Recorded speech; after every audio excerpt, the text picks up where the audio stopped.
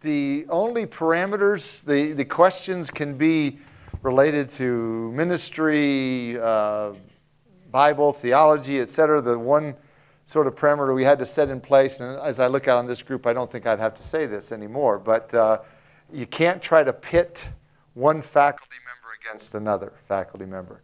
We used to have that kind of thing going on, and the students would realize, hey, this one professor, he holds to this view, limited atonement, and this guy holds to unlimited atonement, so I'm going to see if I can get them to go at each other. So that's not what we want to do. And yeah, we do have some differences on the faculty on some issues as we're all trying to work through those, but we're certainly all friends and we're not pitted against one another. So that's the limitation. You can't do that, but other than that, it's wide open. So that's kind of the framework or the ground rules. So with that in mind, we'll jump in. So who wants to start? I was just going to say, so raise your hand. I'll bring the microphone to you, and that way we can kind of have this on record so that, like all of our other chapels. Stephen, you going to start us? All right, brother, here. All right, so I'd had a conversation with somebody back home who argued that the Great Commission was not for us today. He argued that the word disciple is not mentioned after the book of Acts into the epistles, and so there was no need for us to be making disciples, but that it had shifted to some kind of a Pauline model that didn't involve disciple making. I had never heard that argument before, so I didn't quite know how to respond. Could you just help me summarize? I don't know, it seems to me that it's a self-replicating response, just that disciples are called to make more disciples, and that follows all the way down. But could you help me? Sure.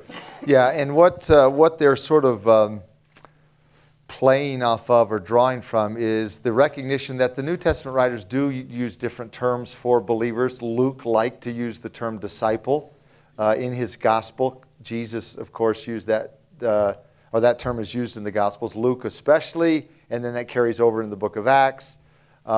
But the fact that Paul didn't use that term as much as saints or whatever doesn't change the fact. I mean, just one passage would show the sort of the contradiction there, and that would be the 2 Timothy 2 passage, which says, the things that you have heard from me among many witnesses, commit these to faithful men who will be able to teach others also. And as I'm sure you've heard, you've got 4 generations there. You've got Paul to Timothy to faithful men to others.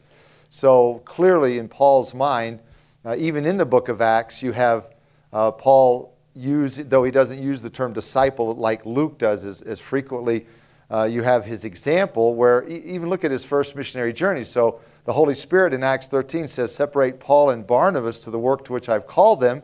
So they're separated, but what did they decide to do? They decided to take along John Mark. Well, the Holy Spirit didn't say to do that, not implying it was wrong. It was obviously right, because Paul was always thinking about disciple making, reproducing himself. So Paul and Barnabas take John Mark along, and then, of course, as you know, the story, John Mark bailed out. So when it came time for the second missionary journey, Paul and Barnabas are going to go again. Barnabas says, okay, I'll go get John Mark. No, he's not the kind of disciple we're looking for.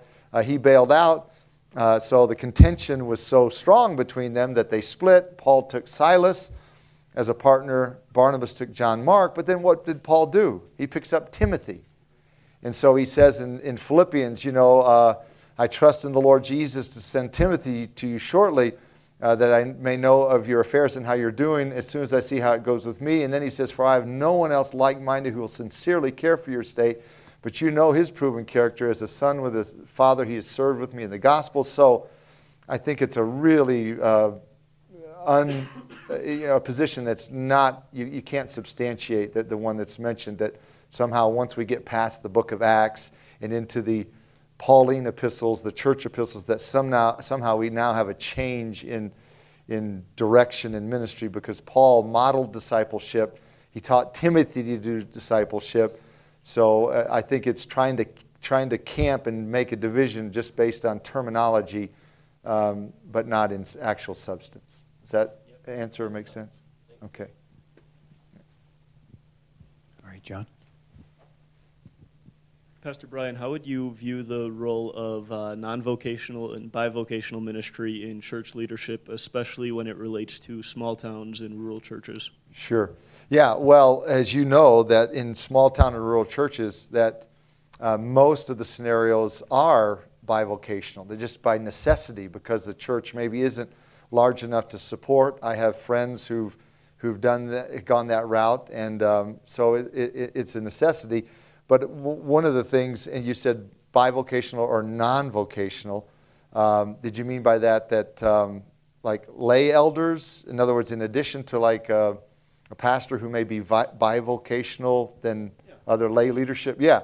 So then I would say this, that so if you, let's say you have a scenario where you have a man who's a pastor, but the church isn't large enough to support him, so he's going to also have a job in the community to supplement his work, then I think it is always the case, but maybe you could argue that even more so important in that type of scenario to make sure that that man is working, going back to the previous question, to be disciple making and raising up other spiritual leaders, raising up elders in the church, non-vocational elders, or not pastors is usually the term that we would use for someone whose support comes from the church. So to raise up lay elders, very essential in that type of scenario while he's there, and especially if he were to go on. Because the time in the life of a church when it is most vulnerable, frankly, is when it doesn't have a pastor. And yet it's the time when the church is making the most important decision of its existence, trying to choose a pastor.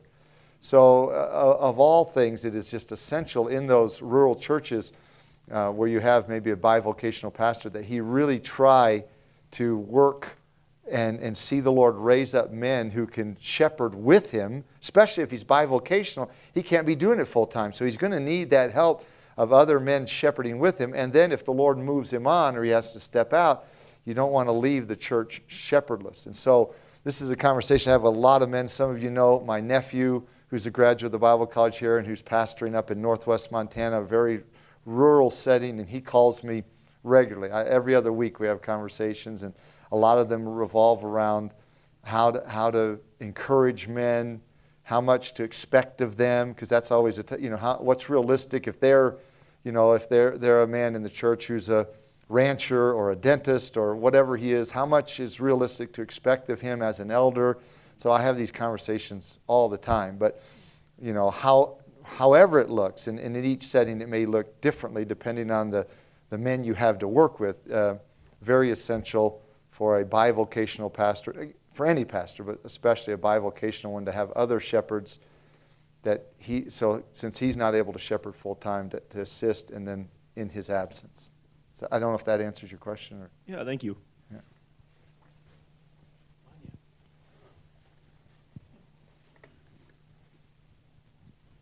So what if there's this happens in Mongolia a lot, there's a woman who knows the Bible, but the guys don't? Yes. And so she's basically the pastor of that church. How would you deal with that? Because they won't step up. Yes.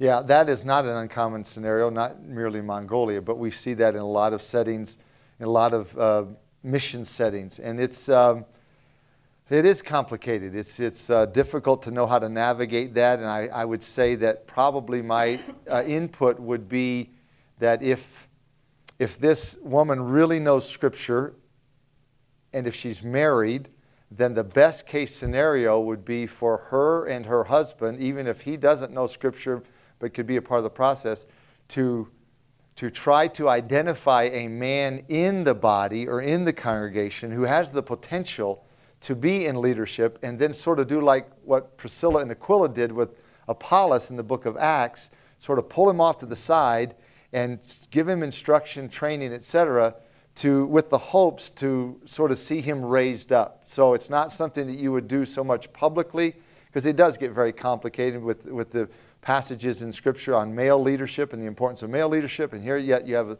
this is the only member of the church that even knows the Bible. It's a lady. So then, again, like I said, probably the dynamic that I would encourage is if she and her husband could prayerfully consider someone that the church would look to and respect as a leader, but is not ready to be a leader because he doesn't know the word, he doesn't know how to impart the word or explain it, etc., then to on the side, pull him off to the side and have some training with him and try to be in that role. And maybe even be in that role ongoing, even once he's sort of installed into the position of leadership, that maybe behind the scenes they still have that role in his life, just like Priscilla and Aquila did with Apollos. But not Okay, simple. thank you. Yeah, good question.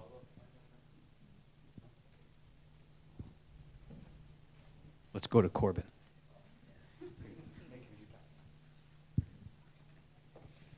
On the topic of inerrancy of Scripture, me and a friend were having a discussion, and he is basically going on the account of, on Mark chapter 1, 2 through 3.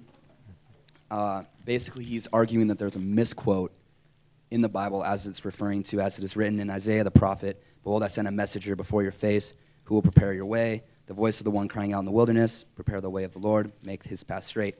That first part of that quote is actually in Malachi 3:1. I guess, how do you go about deciding if that's an error or not? So just to follow up to make sure I understand the question, if it's in Malachi, why would he have a problem with Mark saying is written in the prophets? What is yours? What? It's the ESV. Oh, ESV says Isaiah. Yeah, Okay, so it's okay. written in Isaiah. Okay. So, okay. Yeah, and mine, the majority of manuscripts have in the prophets. So you've got several things going on there. Obviously, you'd have to go back and do some textual criticism on what is the best reading. Is it Isaiah? In other words, did the majority manuscripts change to in the prophets because it was a problem? We know that kind of thing happens. Sometimes, again, just to try to, for lack of a better term, smooth over. Sometimes something will get in the manuscript, then it's copied a bunch of times, so it's in the majority manuscripts, but it doesn't mean it was in the earliest manuscripts, etc. So, but the other thing is, there are several quotes, and this would be my best guess. I'd have to go back and study this specifically, so don't necessarily quote me on it, but I'll give you some food for thought to maybe chase down. I do know that in Matthew's account, he attributes, I don't remember exactly how it is, a quote to, I think it's to Isaiah that's actually in Jeremiah, something similar to that. But one of the things that we know was because Isaiah was, even in our order, we've got the prophets Isaiah, Jeremiah, Lamentations, Ezekiel, Daniel. The Jews, their Bible is not divided up the way we have it divided up. If you've ever looked on the spine of a Hebrew Bible, there are 3 Hebrew words there, and it's the writings, the law, and the prophets. And so that's the way they divide theirs up. Torah, Ketuvim, which is passive for katav, to write, so that which has been written, the writings, and then prophets. And sometimes all the prophets are under the rubric or the title of Isaiah. In other words, so any prophet can be attributed to Isaiah simply because it's under that category of prophets. So my guess is that's what's going on here. I'd have to go back and look exactly again to make sure which reading, but that is, so that's not the only place in the New Testament where you have that type of thing where it's attributed to someone, but it's not in his book. But if it's especially attributed to Isaiah, that's not surprising because he's the head of the prophets, if you will, the leader of the prophets. So if you're going to quote from the prophets, which my manuscript has prophets, the New King James, you can just attribute it to Isaiah. So I'm almost sure that's what's going on there. Does that make sense? Okay.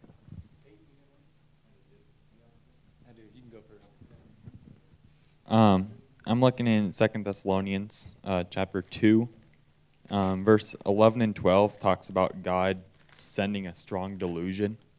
What exactly would that look like? Especially how it seems like he's just like placing on men's hearts so that they don't believe and they're condemned. What exactly is that looking like? Sure, yeah. Okay, 2 Thessalonians 2, and you're right, it is a very strong passage of God's active agency in the hardness of man's heart. But you just need to back up a little bit. Let's just back up and kind of walk through this a little bit here. 2 Thessalonians 2, in my opinion, is a futuristic passage. Not all would agree with me on that, but I think that this passage lines up with what Jesus taught in the Olivet Discourse in Matthew 24, where he says in verse 15, when you, referring to the Jews, when you see the abomination of desolation spoken of by Daniel the prophet standing in the holy place, then let those who are in Judea flee to the mountains. So that's why we know he's referring to Jews, because who lives in Judea? Not people who live in Missouri, obviously. So if you live in Judea, get out of there. And this is, as Jesus said, this is what Daniel said. Daniel, at least in 3 chapters of his prophecy, refers to this future, use what title you want to use now, man of sin, little horn, Antichrist, etc. So all that to say, I think this passage ties in with Revelation 13, Matthew 24, Daniel's prophecy about a future man who is going to be so significant that John could say in 1 John, you have heard, he says this to his readers, you have heard that Antichrist is coming. 1 John 2. You've heard that. So basically what John is saying is, listen, all of us here, believers in the first century, we've all heard about this man who's coming because he's such a predominant figure in Scripture. He occurs in so many passages. So John says, you've heard that, and he doesn't deny that's the case. And he says, but even now, many antichrists are already here. So yeah, there is a future antichrist coming, but there are a lot of antichrists. So again, Daniel, Matthew 24, it's also a shortened version of the Olivet Discourse in Mark, 2 Thessalonians 2, Revelation 13, he's called the beast in that chapter. So there is going to be a very key man in the future. Paul refers to him here, and we usually, in popular terminology, know him as the Antichrist. That comes from John's designation, but Paul called him the man of sin or the man of lawlessness. So if you go back, what's going on here in chapter 2 is this.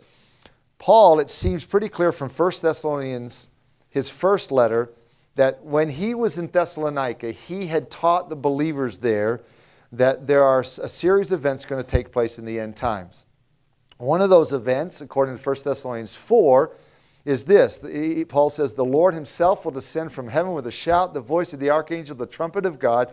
The dead in Christ will rise first, and we who are alive and remain will be caught up together with him in the clouds to meet the Lord in the air, and thus we will always be with the Lord. So Paul taught them about this great gathering together unto Jesus in the air. He follows that in 1 Thessalonians chapter 5. Of course, there were no chapter divisions when he wrote it. But he follows that by talking about the day of the Lord's judgment. Now, any Jewish person, or I should say it this way, no Jewish person would need any explanation because they've read all through the prophets about the day of the Lord, this future time of God's cataclysmic judgment. So Paul in 1 Thessalonians 4 talks about the great gathering together unto Jesus in the air, followed by the day of the Lord's judgment. And so he seems to be teaching them not only what's going to happen, but the order. So he comes to 2 Thessalonians 2, and between his writing in 1 Thessalonians and 2 Thessalonians, some people got in the ears of the Thessalonians and basically said this, oh, by the way, Paul has changed his view. He's changed his mind. He's no longer teaching the great gathering together unto Jesus in the air, followed by the day of the Lord's wrath. So we know that because he opens this chapter by saying, now, brethren, concerning the coming of our Lord Jesus Christ and our gathering together unto him, that's 1 Thessalonians 4, we ask you not to be soon shaken in mind or troubled, either by spirit or by word or by letter, as if from us. So here's this, some letter coming in. Well, here's Paul's new view. Here's Paul changed his view. As though the day of, now here we got another textual issue going on here. The day of Christ had come. The day of God had come. We can come back to that. But he says, let no one deceive you by any means, for that day will not come unless two things happen. The falling away comes first, and the man of sin is revealed. So the Thessalonians were what verse 2 tells them not to be. They were shaken in mind. This is a very strong Greek term, by the way. It means just to be mortified. I mean, just uncontrollable. They just were, the thought of going into what we would call the tribulation, but the day of the Lord's wrath. So he says, don't be shaken in mind or troubled, either by spirit or by word, because you're not in the day of the Lord. Now, why did they think maybe they were in the day of the Lord and they had missed the great gathering together unto Jesus in the air? Well, we know why. Because one of the things that Paul had taught them, and this is confirmed by Jesus in Matthew 24, it's confirmed by John in Revelation 13, is that a major aspect of the time period known as the day of the Lord will be persecution of believers. And so they were being persecuted. So it's like, okay, this combination of we are being persecuted and we're being told that Paul has changed his view. We missed the great gathering together unto Jesus in the air. We're in the day of the Lord's wrath. And it was terrifying them. So he says, don't, because you're not in the day of the Lord's wrath, because two things have to happen before you could possibly be in the day of the Lord's wrath. And that is, there must be this great falling away, apostasia in Greek, and the man of sin is revealed. So two things have to happen before the day of the Lord's wrath, or let's just use the popular term, the tribulation. Two things, a great falling away, and the man of sin is revealed. Well, the second one is easier. The man of sin is revealed because anyone who knows Daniel 9 knows that the man of sin is going to sign a 7-year treaty that kicks off the final 7 years of God's program for Israel. So whenever somebody signs a 7-year treaty with Israel, a world leader, that's a pretty good idea that now that's the guy. Okay, he's the guy. The first one, the apostasia, is debated. That's a little more difficult.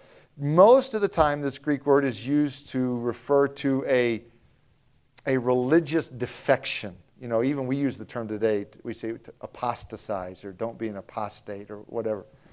But the Greek word actually comes just from the Greek verb aphiemi, which is doesn't really have those religious connotations. So all that to say this, in all likelihood, at least my interpretation is, this great falling away and the man of sin is revealed. The great falling away is somehow connected to the great gathering together unto Jesus in the air.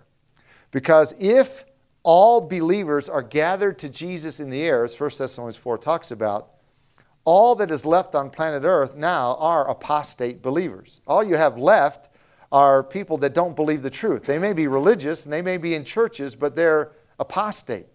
So what's going to hold anybody to the truth? Nothing. There's going to be easy for there to be a great falling away. So again, that's just my interpretation of it, but I just tried to wrestle through what is Paul talking about here. So just for the sake of, I'm getting to your question, I promise. Just for the sake of sort of setting it up, so Paul seems to be saying, you're not in the day of the Lord, because the day of the Lord can't come until there's this great falling away and the man of sin is revealed. So then he starts talking about this man.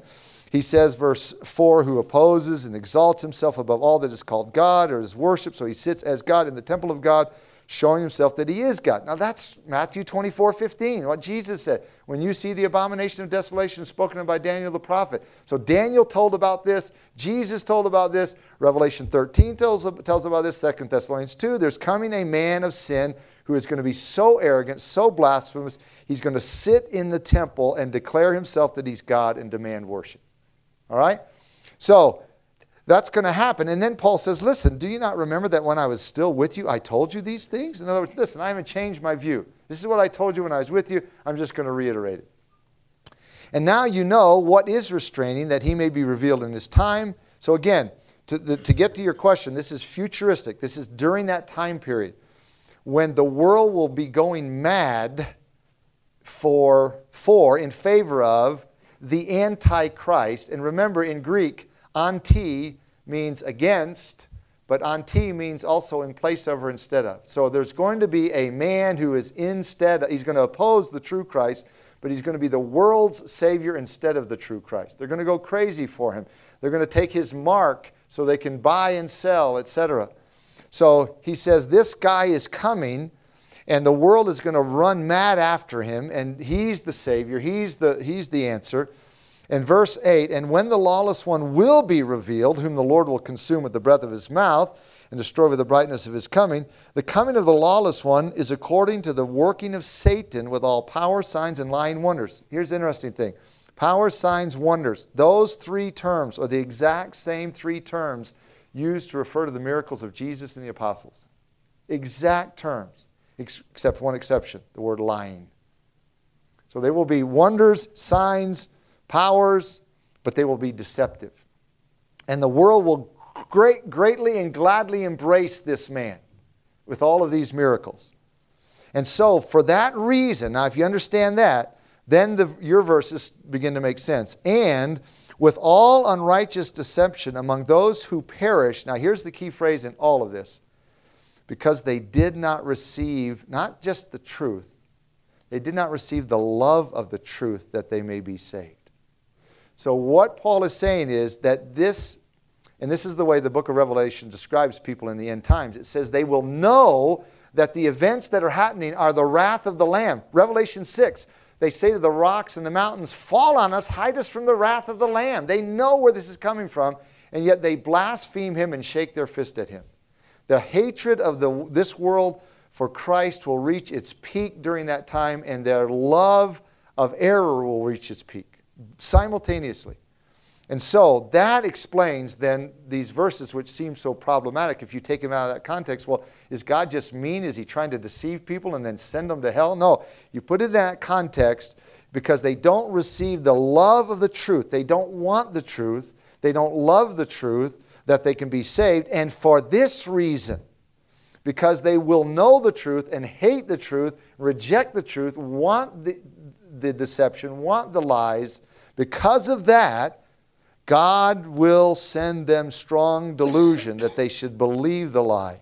So it's as if God says, well, sort of like Pharaoh, all the way back when it says Pharaoh hardened his heart, Pharaoh hardened his heart, and if you read the text closely, and then God hardened Pharaoh's heart. It's like God says, okay, after a while, that's the way you want to go? Go. And when you go that way, by the way, you'll be damned. And that's exactly what these verses are saying. For this reason, God will send them strong delusion that they should believe the lie, that they all may be condemned who did not believe the truth, but had pleasure in unrighteousness. So their love of unrighteousness, their love of error, their hatred of truth will result in God saying, okay, that's what you want? There you go. And then you'll be damned. So in that context, makes more sense. But if you just pull it out, it sounds a little bit arbitrary. Yeah, so, good. All right, so my question is about the condition of the heart. In Ezekiel 36, where it talks about, and I will give you a new heart and a new spirit, and I will put within you. Yes. I will remove the heart of stone from your flesh and give you a heart of flesh. And then just talking about that with comparison to Jeremiah 17:9.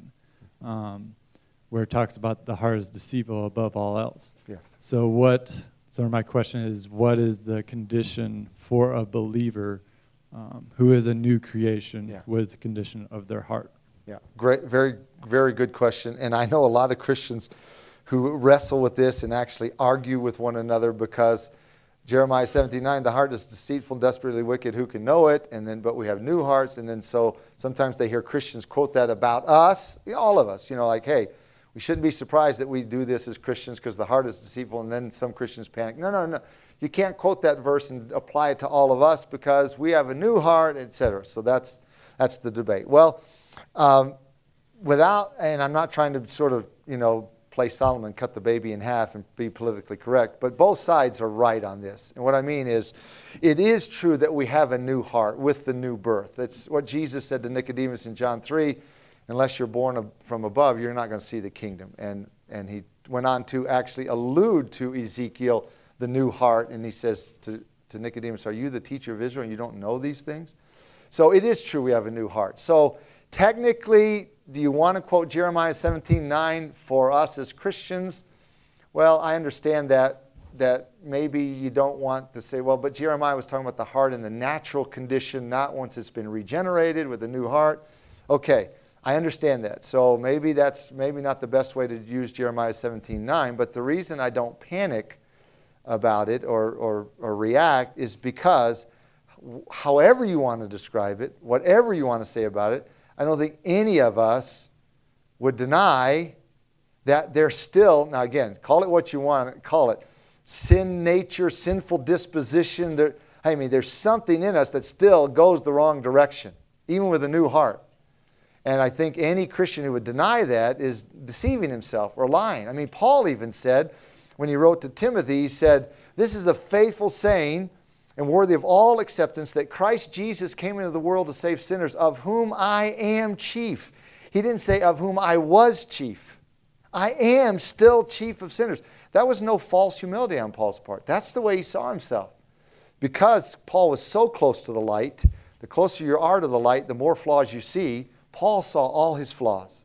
He saw all his shortcomings, and so when he writes to Timothy, he says, Christ Jesus came in the world to save sinners, of whom I am the chief of sinners. I know my own heart. I know how, now would he have said, I know that my heart is deceitful and desperately wicked. Who can know it? Would he have used Jeremiah 17:9? I don't know. But basically what's being debated in that is a technicality. Is the heart the same? It's not the same. It's a regenerated heart. Is there still the vestiges of sin within? Absolutely. I don't know of any Christian who would deny that and say, hey, I don't have a, call it what you want, heart, nature, disposition. I don't even have anything anymore that inclines me towards sin. If that's your claim, let me know how you got there. I'd like to get there because I'm not there. So that's what's going on. So if you quote Jeremiah 17:9 in reference to all of us as believers, I don't panic, but I understand why others are uncomfortable. They feel like it somehow strikes a blow at regeneration in the new heart. So, yeah. I just want to see if there are any girls that have questions. Any ladies? No, the ladies have all the answers. So.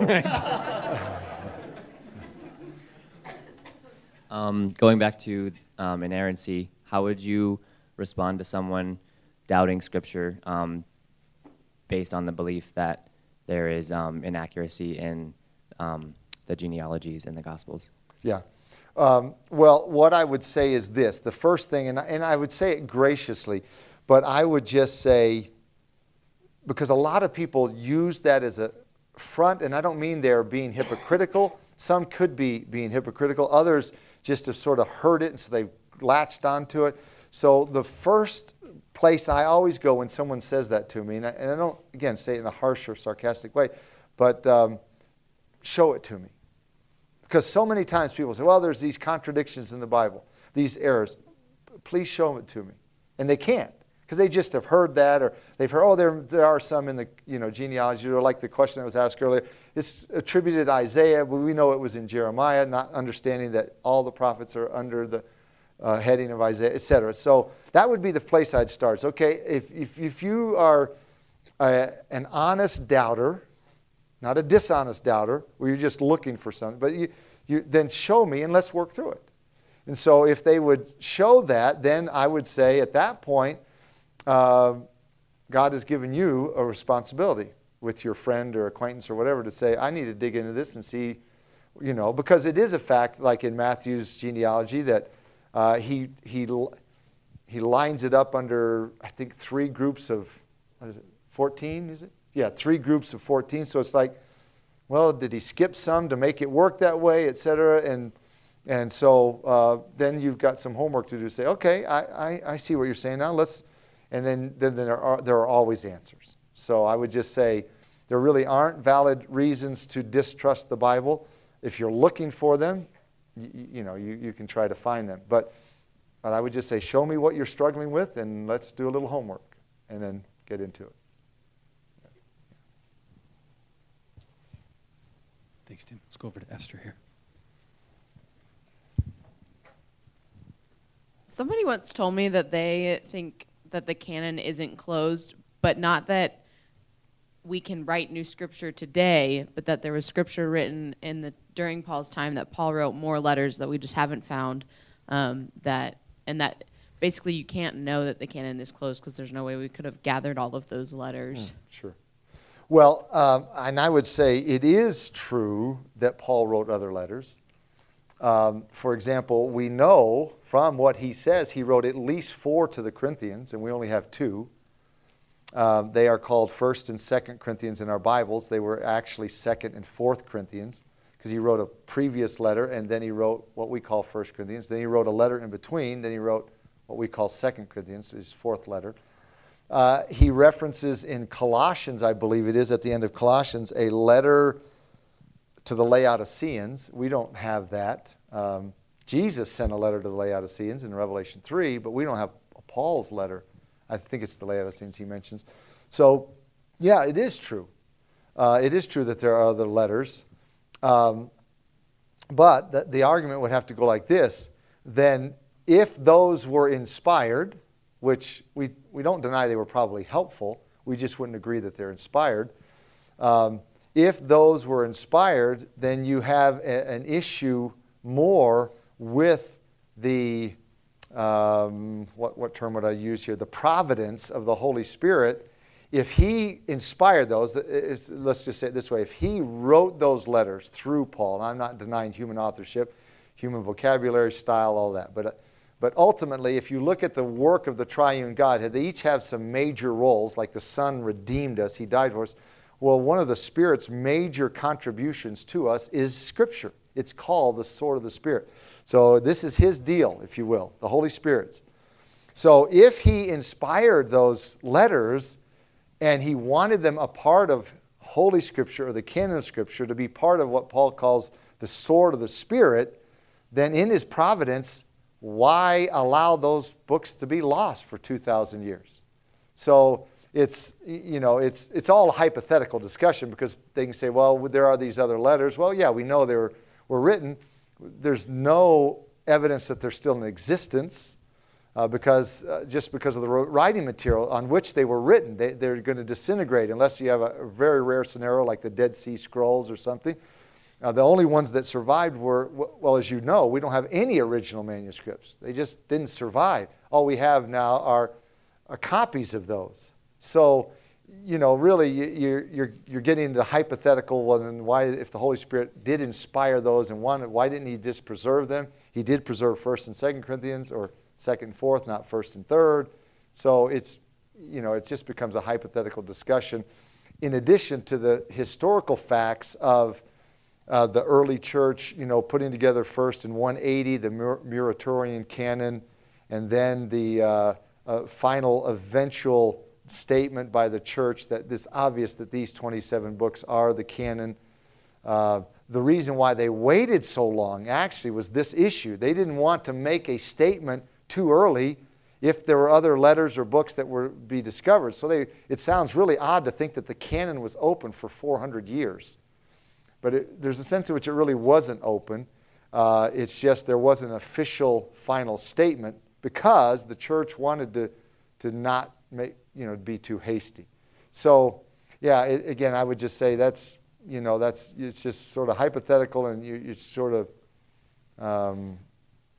you're kind of making an argument that really has no point. So I don't know if that makes sense to you, but yeah. I think we got time for one more. Rick.